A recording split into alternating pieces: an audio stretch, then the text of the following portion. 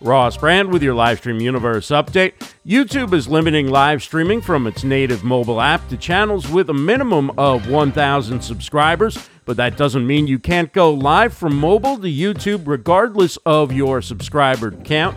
Let's talk about your options. It's worth noting that policy changes don't apply to live streaming from your desktop or laptop browser or webcam or anyone using an encoder. If you have under 1,000 subscribers, there are third-party encoding applications and hardware encoders that will take you from your mobile device to YouTube Live. Two of the best encoding apps for mobile live streaming to YouTube are Switcher Studio and Wirecast Go. These enable you to add professional production elements to your mobile broadcast as well as to stream to YouTube Live, even if you have under 1,000 subscribers. If you'd like to live stream from your mobile device to multiple destinations, including YouTube Live, pair an encoding app with a cloud account from Switchboard Live and send your streams to any or all of the major social platforms.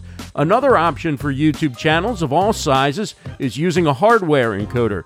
With the LiveView Solo, you can live stream directly from a mobile device, camcorder, or DSLR camera from anywhere using LiveView's cellular bonding technology. Check out livestreamuniverse.com/resources to learn more about Switcher Studio, Wirecast Go from Telestream, Switchboard Live, and the Solo from LiveView. With these solutions, you can increase the production and streaming quality of your mobile videos and distribute your content to more viewers.